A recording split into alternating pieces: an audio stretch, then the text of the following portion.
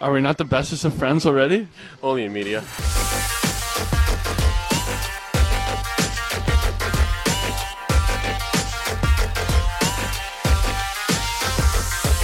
Hello, everyone, and welcome to the podcast that, if you ignore history and context, was pretty good in the second half. Pretty good indeed.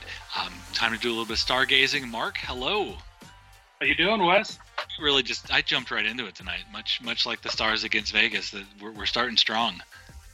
We're pinching from the point and we're covering back with our forwards. I like it. You know, you gotta shake things up. We got some. You know, you're back in the lineup.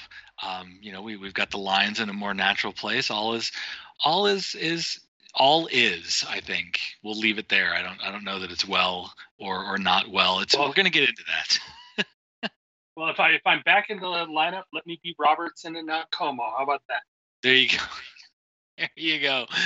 Oh man, it is another day in Stars land. So we're gonna talk. You know, we're in the season. There's not much surprise in run of show. There's a couple of games to talk about. There's Columbus, and then there's last night's tilt against the Vegas Golden Knights, and some goings on injury wise in the team, and just some stuff to muddle through. We're going to do our best to break it all down and bring some sense into it. And I'm going to start with just one of those early line rush type questions, Mark. And where emotionally, 1 to 10, right? 10 being good, 1 being not. Where are you right now relative to the Stars? Oh, I'm kind of a glass half full guy, so I'd go maybe 6. There's just so much out there that can still go either way. Wow, 6. That's higher than I thought. I was going to make a quip about being a 5, and then I made the mistake of looking through the previous results and realized that Dallas is still yet to win a game in regulation. And I think, I'm not horribly horrified, but I think I'm going to downgrade myself to put myself at a solid 4 right now relative to the start of the season. More bad than good, but not wheels off hopelessness yet. Yeah, and that's fair. I just kind of look at it and say, we played 7 games. 5 of the first 7 have been on the road. We were missing Robertson, which I think is messed up the lines a little bit when we were kicking things off. So, and we have 7 points after 7 games, which isn't going to get you in the playoffs, but it's going to keep you sniffing. And I'm glad that you started there, because I want to start with that question. So you talked about getting Robertson back, and this has been something kind of chewing on my brain for a little while. A team of Dallas's expectations this season. Do you think that it seemed like he provided a jump last night. Do you think the fact that Dallas improved as a result of Robertson's return to the lineup as noticeably as they did, is that more of are we praising Jason Robertson for his impact, or are we frustrated with the Dallas Stars for needing a 22-year-old coming back into the lineup to create any kind of semblance of offensive thrust? Well, I kind of view it. I think maybe Bonus's chewing out on the bench took a little while to hit, and the delayed reaction. I like it. And so they came out. They didn't come out against Columbus with the fire in the belly, but they certainly came out this game ready to go. And it's been noted pretty much throughout the environment here that this was the best game that the Stars have played. Now, it had some flaws in it, but no, they were in it from the start. They were getting quality chances, and the only thing that would really stop you from liking it a lot is the fact that they only scored 2 goals and they lost. Yeah, I mean that's a lot. So let's start there. We're warmed up. We're in the flow. Let's go ahead and think about it this way. So since the last time we podcasted, Dallas has played 3 games. They played Los Angeles, 3-2 overtime win. They played Columbus 4-1, and it could have been worse. And they played Vegas, of course, a 3-2 overtime loss. So to your point, we could look at this one way and say that of a possible 6 points, right, Dallas got 3 of them. We could look at it another way and say, just in your estimation, right, what would you take the score out of it, right, and just watch the players on the ice? What would you think based on the way that they played, the record should have been over that stretch? I would say maybe 1-1-1.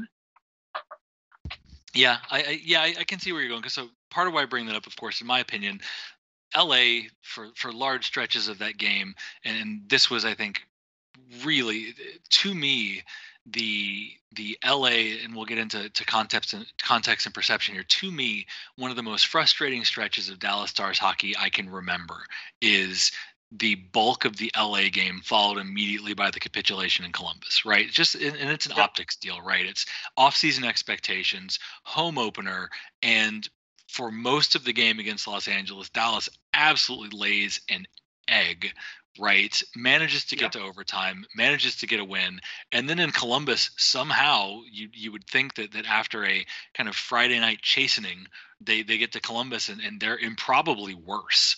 And this time they don't get the fluke tie, they don't get the overtime winner, they get the result they deserve. And those two games were brutal. Am I wrong? Well, I'll go back to how that Columbus game ended up versus how that Columbus game could have ended up. And think of the number of clanks off the iron that we had early on in that game. And if those go bar in as opposed to bar out, that game is potentially significantly different. And so, some of, I'm going to go a little off field here. Mm-hmm. The one thing that I think has absolutely killed us is that the line that we looked at as being our top line, which is really, Pavelski, Hintz as a pair with whomever, hopefully Robertson, but other people can fill in as well. They've thrown up a humongous amount of expected goals and have absolutely nothing to show for it. And that I think is kind of underlying everything. You can say what you want about Benn, Seguin, and Radulov, and know they have not been very good at all. But the line that we're looking at as the top line has, on paper they've looked really good, and on the ice they have nothing to show. Yeah, and this is where and it's going to be a theme. I hear you.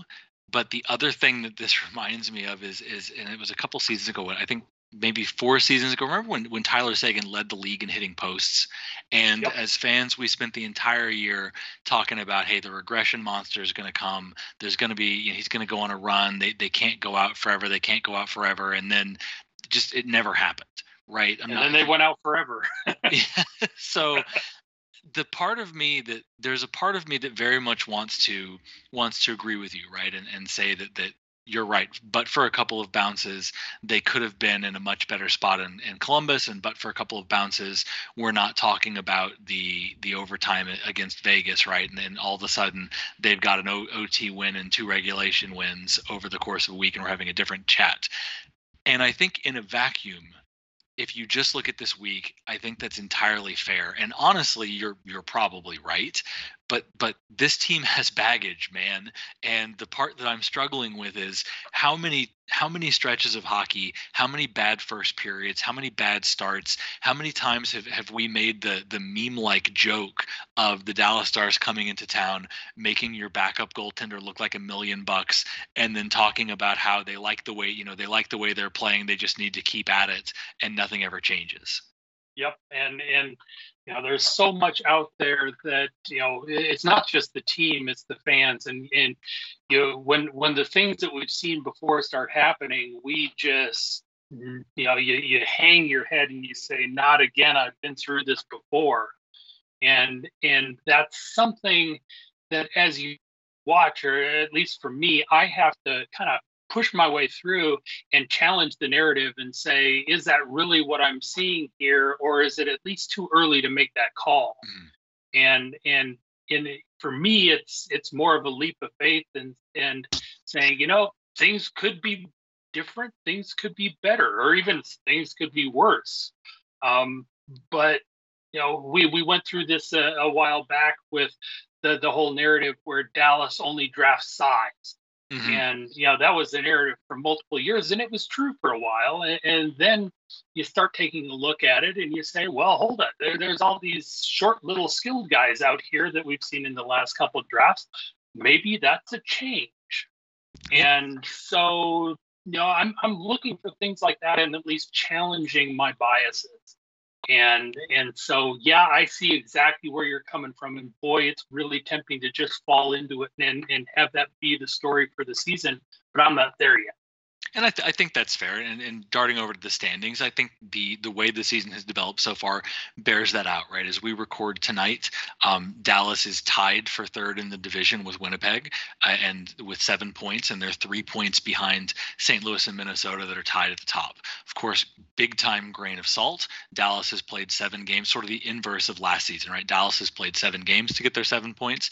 Winnipeg has played 6, so 1 game in hand. Minnesota's played 6, and then St. Louis has only played 5. They're perfect 5 for 5. So from a strictly, looking at the divisional standings, they're in a fine spot, right? They can't score. They're tied with Chicago for the lowest number of goals in their division. I know that technically Arizona has fewer, but I'm starting to wonder if we should consider Arizona to really be in an NHL division at this point, given what's cracking in the desert, right? So they can't score. Flip side, they're only St. Louis has allowed fewer than Dallas's 18 goals, and again they've allowed 11 in 5 games, so that's comparable. So there's a lot good. You have to think that St. Louis probably cools off a little bit. I don't know that Minnesota is going to be an 833 team the entire way, right? They're +2 goal differential, so that doesn't scream pulling away with the division. Flip side, right? Colorado's sitting at 2 and 4, so they're in the mix. I think we would like them to be more comfortably so, but this is where that 7-game thing comes into play. There hasn't been any irreparable standings damage yet. Although, Colorado heats up a little bit, maybe Soros starts going on a run. We all have memories of last season, right? They could very quickly find themselves in the lower reaches of the conference if they continue this, point a game pace, right? That's not going to be tenable forever. Right, exactly. And it's the same as the game last night. So, when you completely dominate the action, you just as soon have a little bit on the scoreboard that reflects that. And if you dominate, you're only up 1-0, or if you're sitting there, 10% into the season and you're middle of the pack, you haven't given yourself any margin for error, and that something's going to happen down the line that's going to make you need to play better. And so if you have a margin for error, you can afford to make a mistake here or there. And at a point a game, you have no you have no margin for error. Yeah, they're a week one where they're a good week away from putting themselves in a very, very good spot, and they're a bad week away from being tangled up with the likes of Chicago, right? And that's just not it's a risky place to be. It's a bubble place, and I think we had all hoped that this would be a team that was much more solidly in the playoff conversation. Although, again, I will say in that one regard there is time. So getting into let's talk a little bit about the games, then we'll get to some of the individual performances. Of those 3 games, LA, Columbus, Vegas, is there any one in particular that you'd like to talk about? Any big observations standing out? I mean, the observation for me, and it's perhaps not limited to those 3 games, but we spent a good part of the summer talking about all of these absolutely miserable and stupid acquisitions that Jim Nill made. And, Glendening and Raffle both have 2 goals, and Holtby's been a stud in net. And, let's talk. We can talk about Ryan Suter, but as far as I'm concerned, it's at least 3 out of 4 have been way above expectation. Yeah, they have.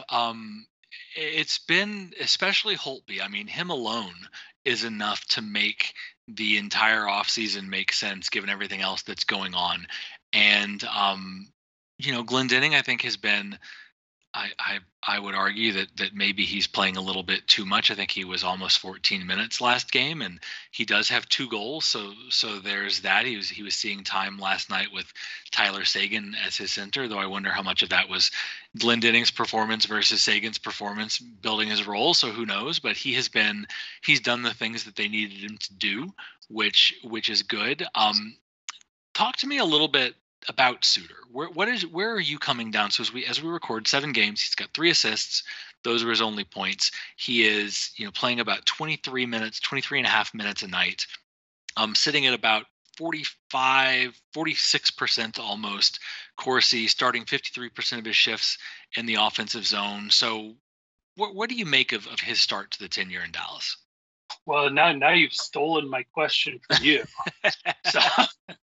so yeah, the thing I've found unusual is I have very good memories of things that have happened with every single other defender, and Suter is somewhat of a blank to me. Mm-hmm. It's not like I'm seeing him making mistakes and doing stupid things. But it's not like I'm watching him on the offensive end and seeing him drive a lot of play. And so, in my mind, the jury's still kind of out. I'm withholding judgment, if you will. I think that's fair. I think, and that's a very good way to put it. For me, what stands out is that he is, he spent, Klingberg got hurt, a couple minutes into his first game. And Dallas had spent the entire offseason building their defensive core around Suter and Klingberg as a pair. So for me, I think you're right. And part of why I'm withholding a judgment is this is a guy that has 1,000 plus games of experience in the NHL, of which 7 are with Dallas, right? So there was always going to be an adjustment. They helped manage that adjustment by giving him a real steady partner and a real steady pair all through training camp. And then that survived minutes into the season before they blew it up. So it's a little bit about, definitely hold the horses a little bit. I will say, if you start looking at some of the relative stats to his teammate and start looking at PDO, there's nothing that screams he's secretly amazing and we're just missing it. But There's also nothing that screams danger. Like, so far, I think the proper way to summarize Suter's contribution is he's come in and he's playing almost 24 good minutes a night for the Dallas Stars. Yep, and I guess, in my mind, being a fairly big fan of our 7th defender, you could say the same thing for Joel Hanley, except you probably only put him in for 14 minutes a night. Yeah, and I guess that's it's the eternal, I think, Dallas situation of using their defense. I don't know that this is the guy that they thought they were signing or that they wanted to be signing through 7 games, but at the same time, this isn't also the guy that they were scared of having signed after 7 games. And I think there's certainly, look at last game when he was back with Klingberg, right? I think there is a lot to suggest that this should be given more time to work itself out, right? Let's see where it goes. And, this may not be a signing that's going to come with, front page highlights. This may just be, he's going to enable the Dallas Stars transition game, defense, etc. to function. And fans will just need to be happy with that. Right. And I mean, we certainly went through something fairly similar early on in the tenure of Joe Pavelski, where, it's certainly 7 games in there and even almost a full season in. I was going to say, this Stars fans are hoping it doesn't take a full season for him to get his legs under him. Yeah, but sometimes it takes somebody who's been playing in a different system for a long time, longer to find their new spot. And I'm kind of hoping that's the case with Sue.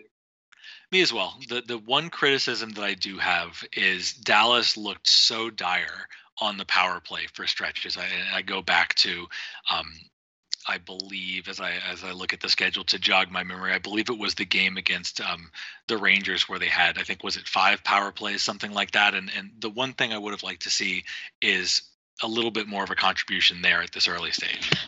Right, and we certainly built up. It's like, okay, at the beginning of the season, we have two number one power play units, and look at these guys, and really the power play. Well, who's scored on the power play? Radek Faksa, and I mean, yeah, exactly, and so there was a bunch of build up there, and it really hasn't come to fruition yet. And I'll lay some of that just on Klingberg being gone. We've never solved the zone entry problem since we let Betza go. There's some noticeable things that go back for a while that need to be there. But you take a look at the personnel, and we should have a top 10 power play. There's no doubt, probably top 5. And of course, instead, it is, as we record this, 20th in the league with a 16.7% success rate. And of course, early season blues, right? Right now, Edmonton is clicking at about 43%, which is, I mean, with Connor McDavid, it may not be insane, but you have to think that you have to think those will come down a little bit. But Dallas has some work to do here. And again, as we talk about a team that has yet to play, with the exception of the Columbus game and an empty netter in Boston, right? For a team that has yet to play more than a 1-goal game, a percentage point here, a percentage point there on the power play is the difference between, for this team, winning and losing. Yep. And with power play, all you really have to do with a power play is sign Alex Chiasson for $750,000 a year and tell him to go put his stick on the ice in front of the net, and that would work for any team. Yeah, and it'll be. What do you think is missing? Have you noticed? Do you think that it's just sort of that bedding in period and players getting to know one another, or is there some tactical adjustment that we just haven't seen yet? I think it's zone entries. Plus, I'm not sure Guryanov's the best guy in the bumper spot, but yeah, who knows. Right now, if you can't get established in the zone, you can't run your power play offense, and we spend so much time just kind of running around, going back and grabbing the puck from behind our net and trying to get it in again. Yeah, there's the Guryanov thing is it seems miscast for a guy that's the shooter more than the bumper. But yeah, it seems like they spend an awful lot of time running into brick walls and then picking the puck out of their defensive zone, doesn't it? Yep, it's extremely frustrating. It's like, who would have thought we'd be looking back at the days of the infamous drop passes, the glory days? I mean, it worked. It was certainly more so than now. Yep. Any other acquisitions? I think we've talked a lot about Holtby and the impact that he's had. Have you been? How impressed have you been by his kind of quick adaptation to the crease in Dallas? I mean, I'll argue up and down that bring in a good goalie and he'll succeed in the system. We're defense forward. If you bring in a goaltender who is halfway decent, they're going to put up great numbers. The thing I like about Holtby is that he maintains calm and just kind of goes about his business. And so that I think that the team uses that, and that's good for this group. I think it's good for this group, and I think as well it's good for this group in light of last year. We've talked about, yes, the future is neutron is supernova bright with Jake Ottinger, and on the balance he had a very good season, but there were absolutely moments of inconsistency.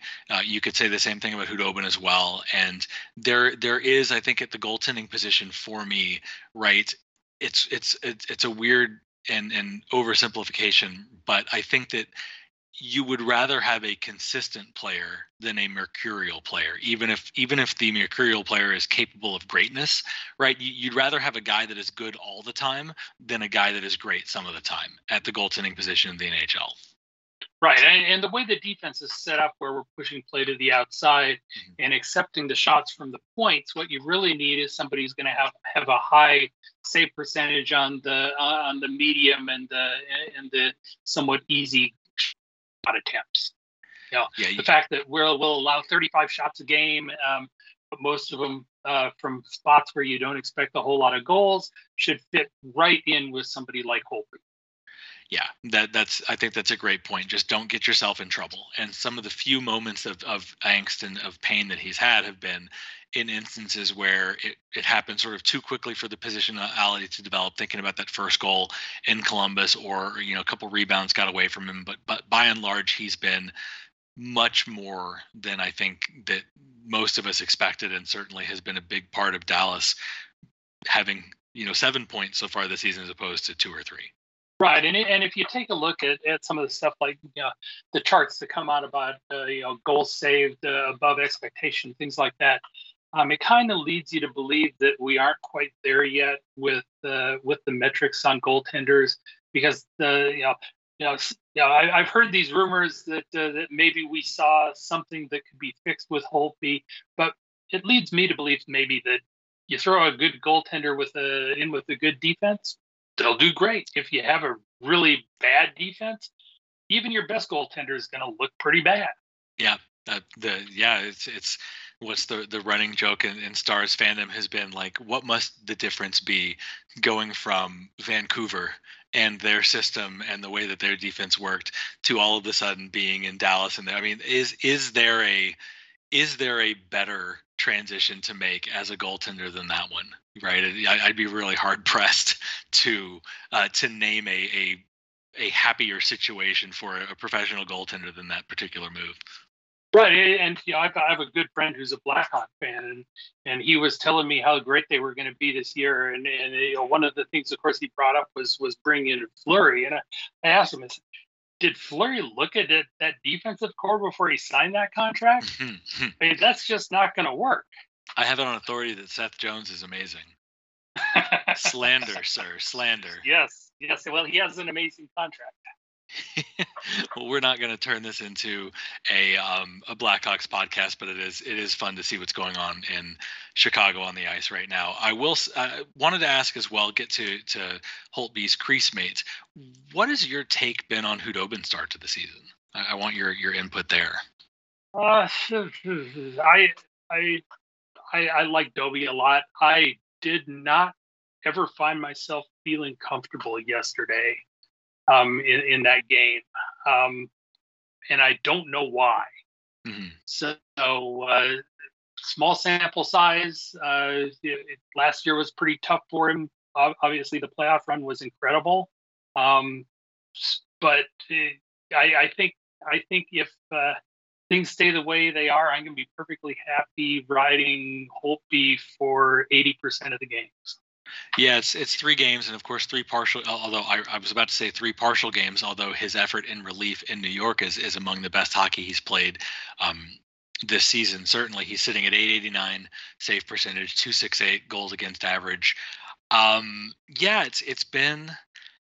Like, I think you said it really well. Looking at the game against the Knights, I can't, gun to my head, I can't tell you which of those goals was soft or anything like that. I certainly don't have nothing jumps out, but I think being uncomfortable is just a really good way to describe it.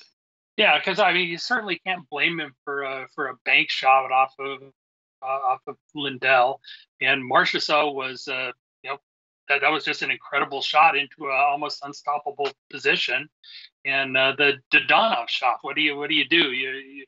You have a one-on-one situation. They're going to score a decent number of times doing that. So yeah, you can't blame him for any of the goals, but he wasn't worked all that hard, and we lost.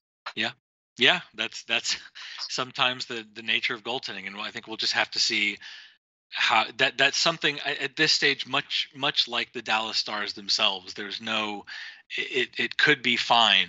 Time will tell is a good way to summarize it. Tell me a little bit about the rest of the rest. Anybody else jumping off the page at you 7 games in? Well, let me. There was one thing I didn't like yesterday, and that was we got Faksa back paired with Como, and if I remember, that was with Raffle, right? That's right. And I had I had a shuddering experience that this was the new FCC line, and I thought we were getting away from it.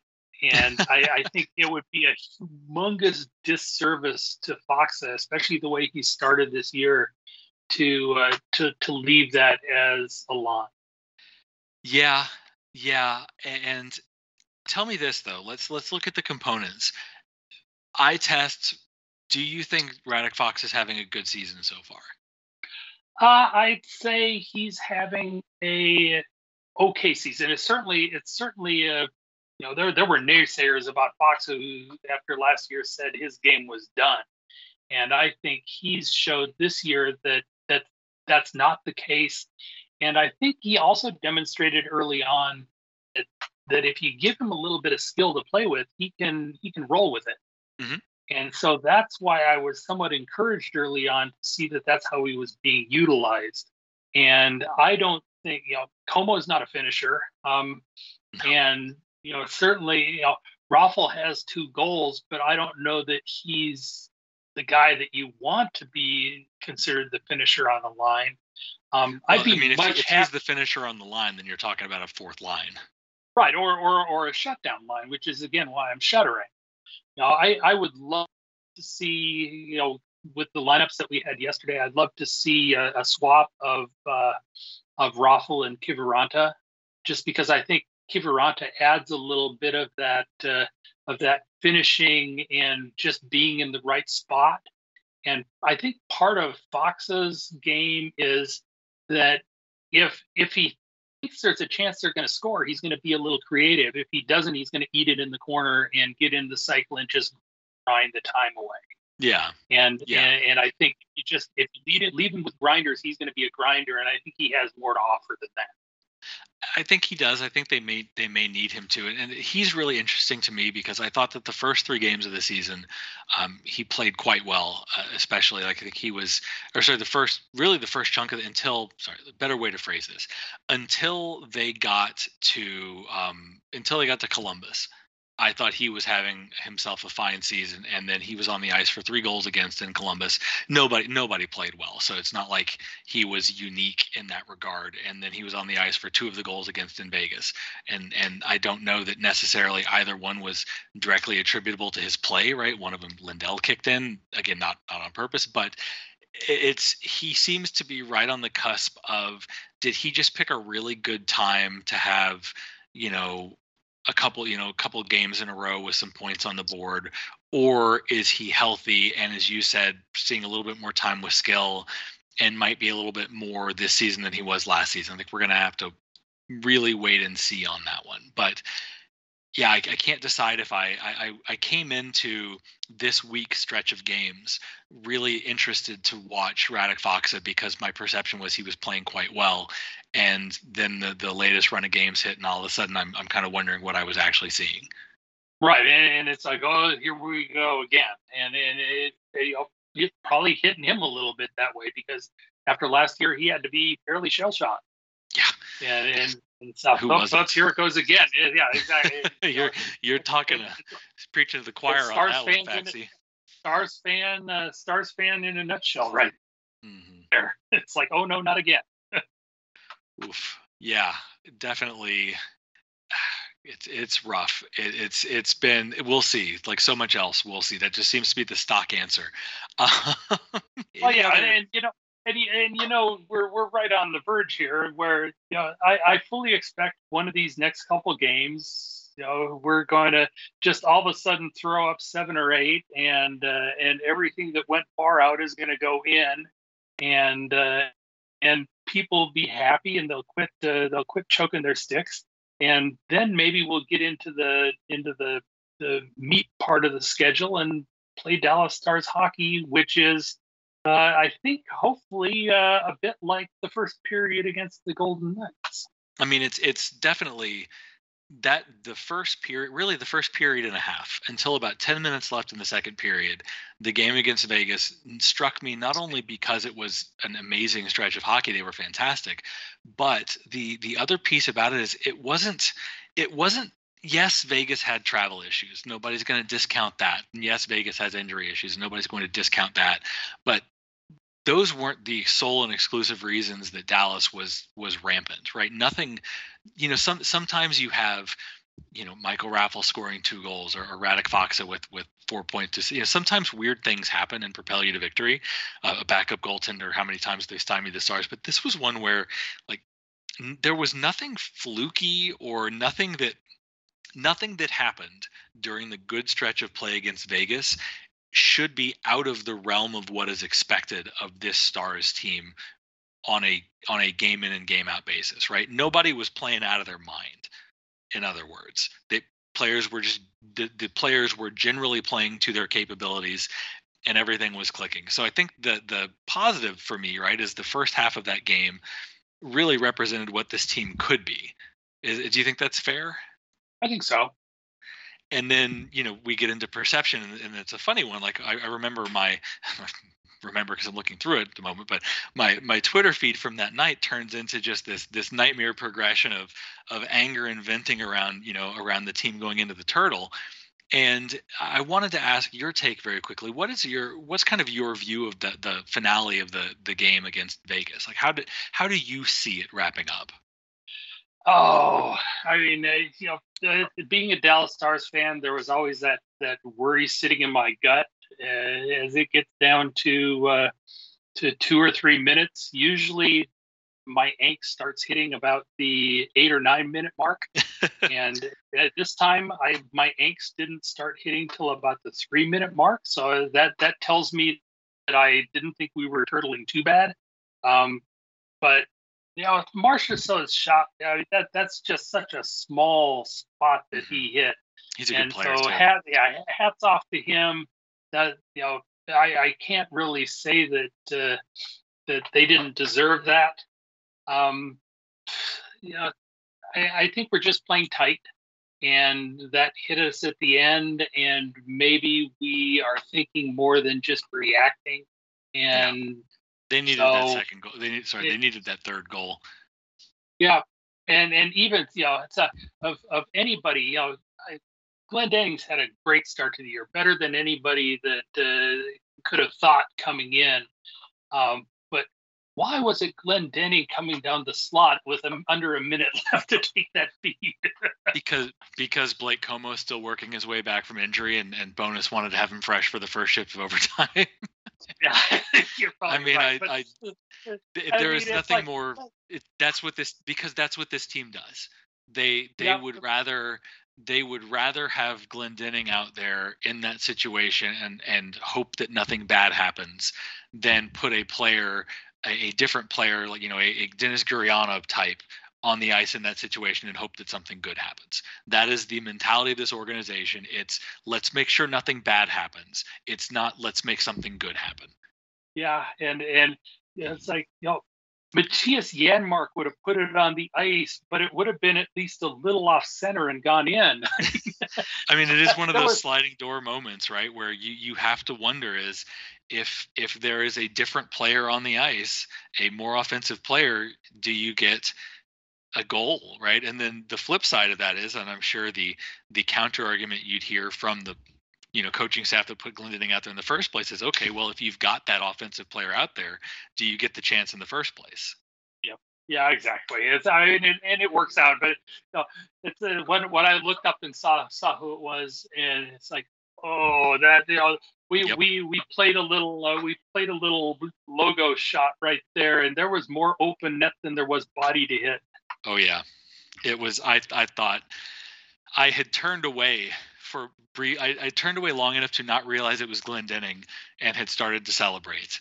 And again, yeah, oh yeah, it's like you see that play in front of you, and my wife kind of knows that I'm gonna be jumping up and down and making all sorts of noise, and you kind of anticipate what goals are going to happen, and then you have to back it down when it didn't. Yep. And let me tell you, I was celebrating that one. A lot of people were. Let me break this down, because I think this is the game against Vegas. I think was a very interesting challenge of perceptions, because I do think I still will claim and do think that it is letting the team off the hook to hand wave Vegas and say they played their best game of the season. They needed a couple of different bounces. Everything will be all right. I think that it is a little bit disingenuous given this team's history to look at that performance and entirely dismiss it. At the same time, we talked. Yeah, sorry, don't mean to cut you off. Oh no, it's not. I early this afternoon, Greg couldn't do the preview for the Ottawa game, so I wrote my preview this afternoon, and that's one of the general topics I hit was, if this wasn't Game 7, if this was the middle of the pack, we'd Game 4, we'd be sitting there shaking our heads and saying, well, we got bit on that one, and it wouldn't be that big a deal. The fact of the matter is that we've had 6 games that have put us in a bad mood, and this was Game 7, and it should have worked better, and we deserved to win the game. And so now all the bad things are going to happen to us. And this is something I agree, and this is where I was getting with that, though, because this stunned me. So I'm going to give you 2 stats. Tell me which one of these stats is true as you recall the game against Vegas, right? So the first stat is Dallas had twice as many quality scoring chances as Las Vegas during the third period of that game. And then the second stat is Dallas did not register a shot on goal for the last 10 and a half minutes of the second period. Well, it's close, because if I remember right, the scoring chances were like 15-9 Dallas in the third, but the true one is that we didn't register a shot for the last 10 minutes of the second.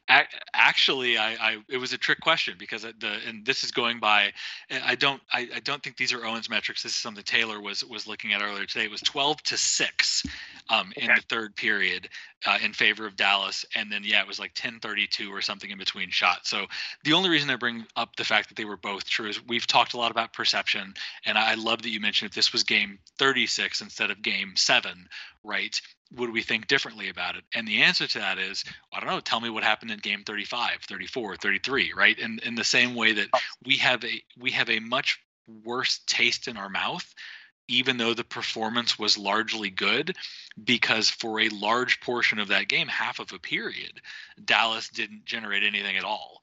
And this is where, the past is precedent, right?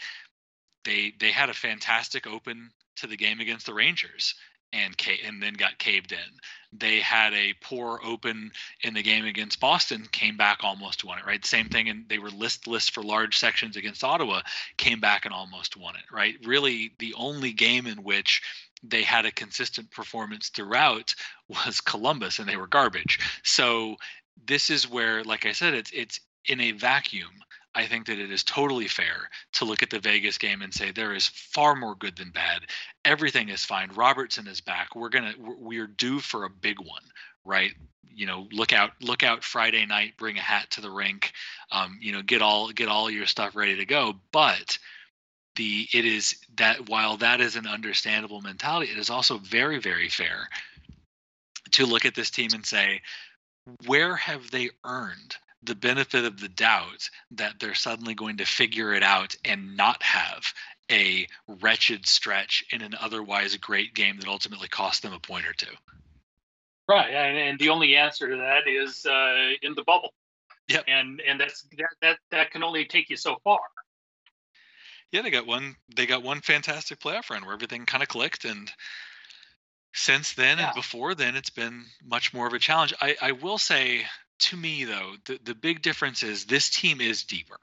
And I am more optimistic now than I would have been last season, because this team, it really took a pretty stunning collapse across the entire forward core across the first 7 games to be where they are. And I don't feel that, I'm not saying we're going to look at the league leaderboard and all of a sudden Pavelski and Ben and say, Ben isn't winning a second Art Ross trophy or anything, but there will be more leveling out of production across that group. I mean, how many goals could Hintz have this season?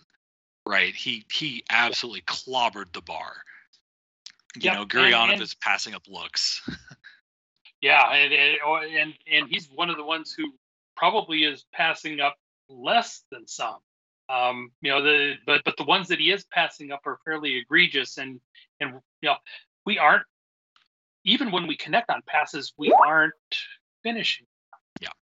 take a look at it with I'll go Suter. Suter made a great pass along the ice to Raffle. And Raffle he had his stick down, it was firm, and he just put it wide. I mean, these are pretty standard good plays, and we've been making them, but nothing's going in the net.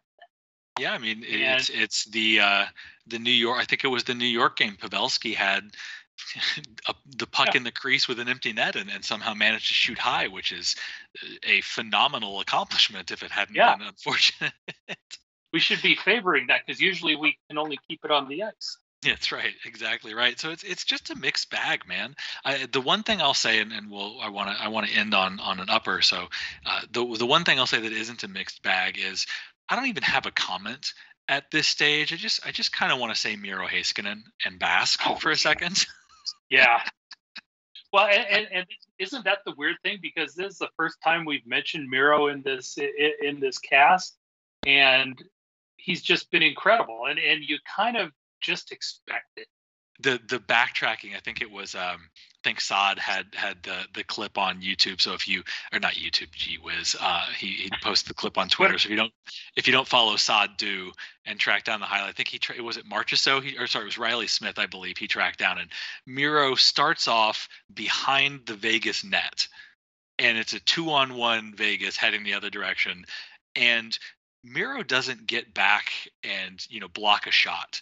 Miro just gets back and steals the puck, and it just shouldn't. It shouldn't happen. Yeah, you're right. I'll give you a little insight on that, just because of where I live. I had the Vegas feed.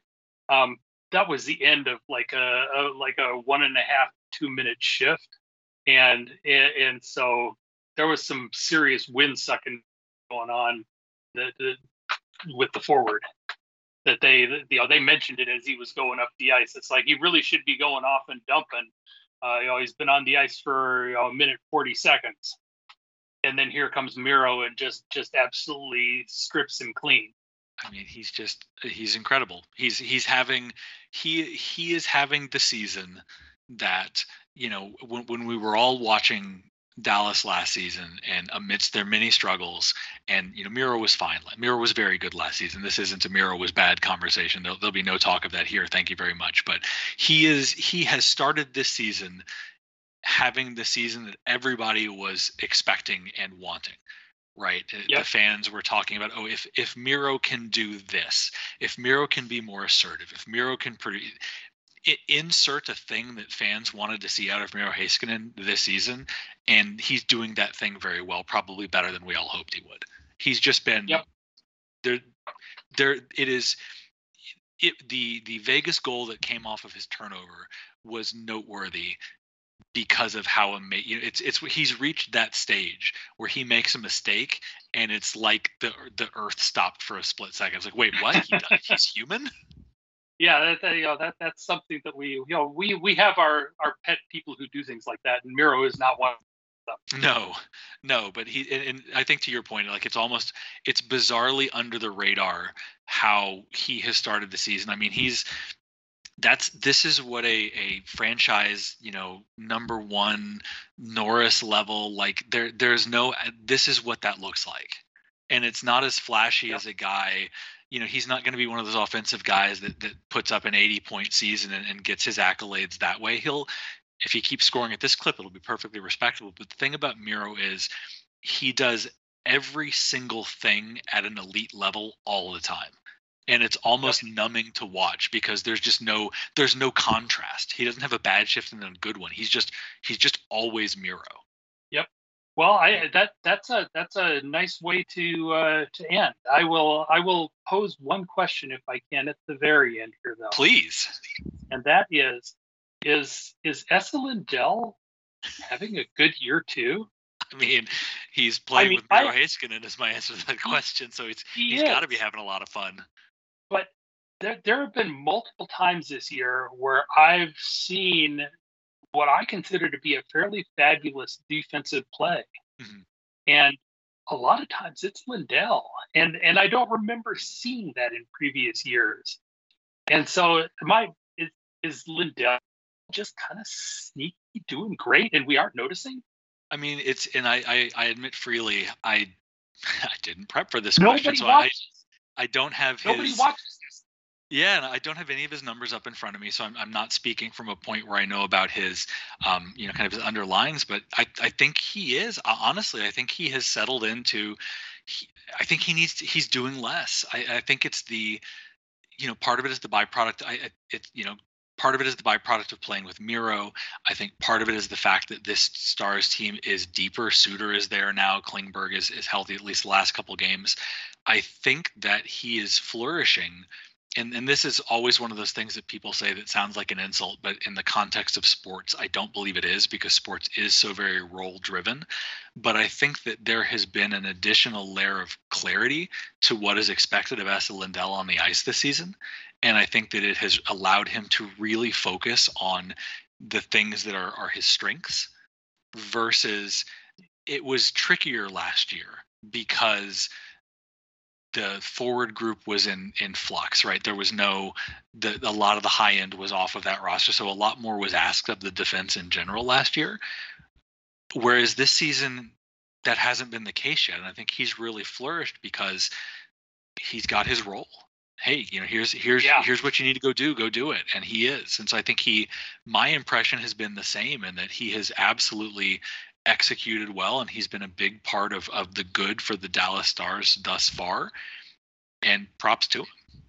Yeah, I need to take a game and just kind of watch, because the gap control is there, the stick work is there, and we've kind of bagged on Lindell, mainly for his contract, but perhaps for some skill level as well. And I've been noticing different, and I need to look at it. I need to look at it with a more of a fine-tooth comb to see if that's just I'm catching things that aren't reflecting the whole. But that's why do you think that he will? Because for many years he's been the successor to the whole, Stefan Robida, Trevor Daley, Esa Lindell torch pass of the defenseman upon which Stars fans fixate all of their negative energy. Do you think he finally wriggles out of that spot? And if so, who wriggles into it? That's so hard to do. Yeah, who wriggles in? Well, who knows? I think the only person who could wriggle into it is Suter, and I'd hate to wish that on him. Yeah, he just got here. Let's give him half a minute. I think, well, exactly. If anything, I think sadly it would move to one of the forwards, and there's a couple of candidates, but that's a podcast for a different time. Yep. We'll close on this. I think you're right with Lindell. We'll close on this. They get the rematch against Ottawa tomorrow night. What's going to happen? Well, we get a little chuck that we didn't see before. We're missing a Pinto down the middle. I think our centers blow them out of the water. We win 70% of the faceoffs, and we score 4 goals at least. I'm gonna put my heart out there, and I'm gonna ask for some pain and hope that they don't visit it upon me. But I think that you're right. I think that the first half of the Vegas game was a sign of things to come and not an aberration.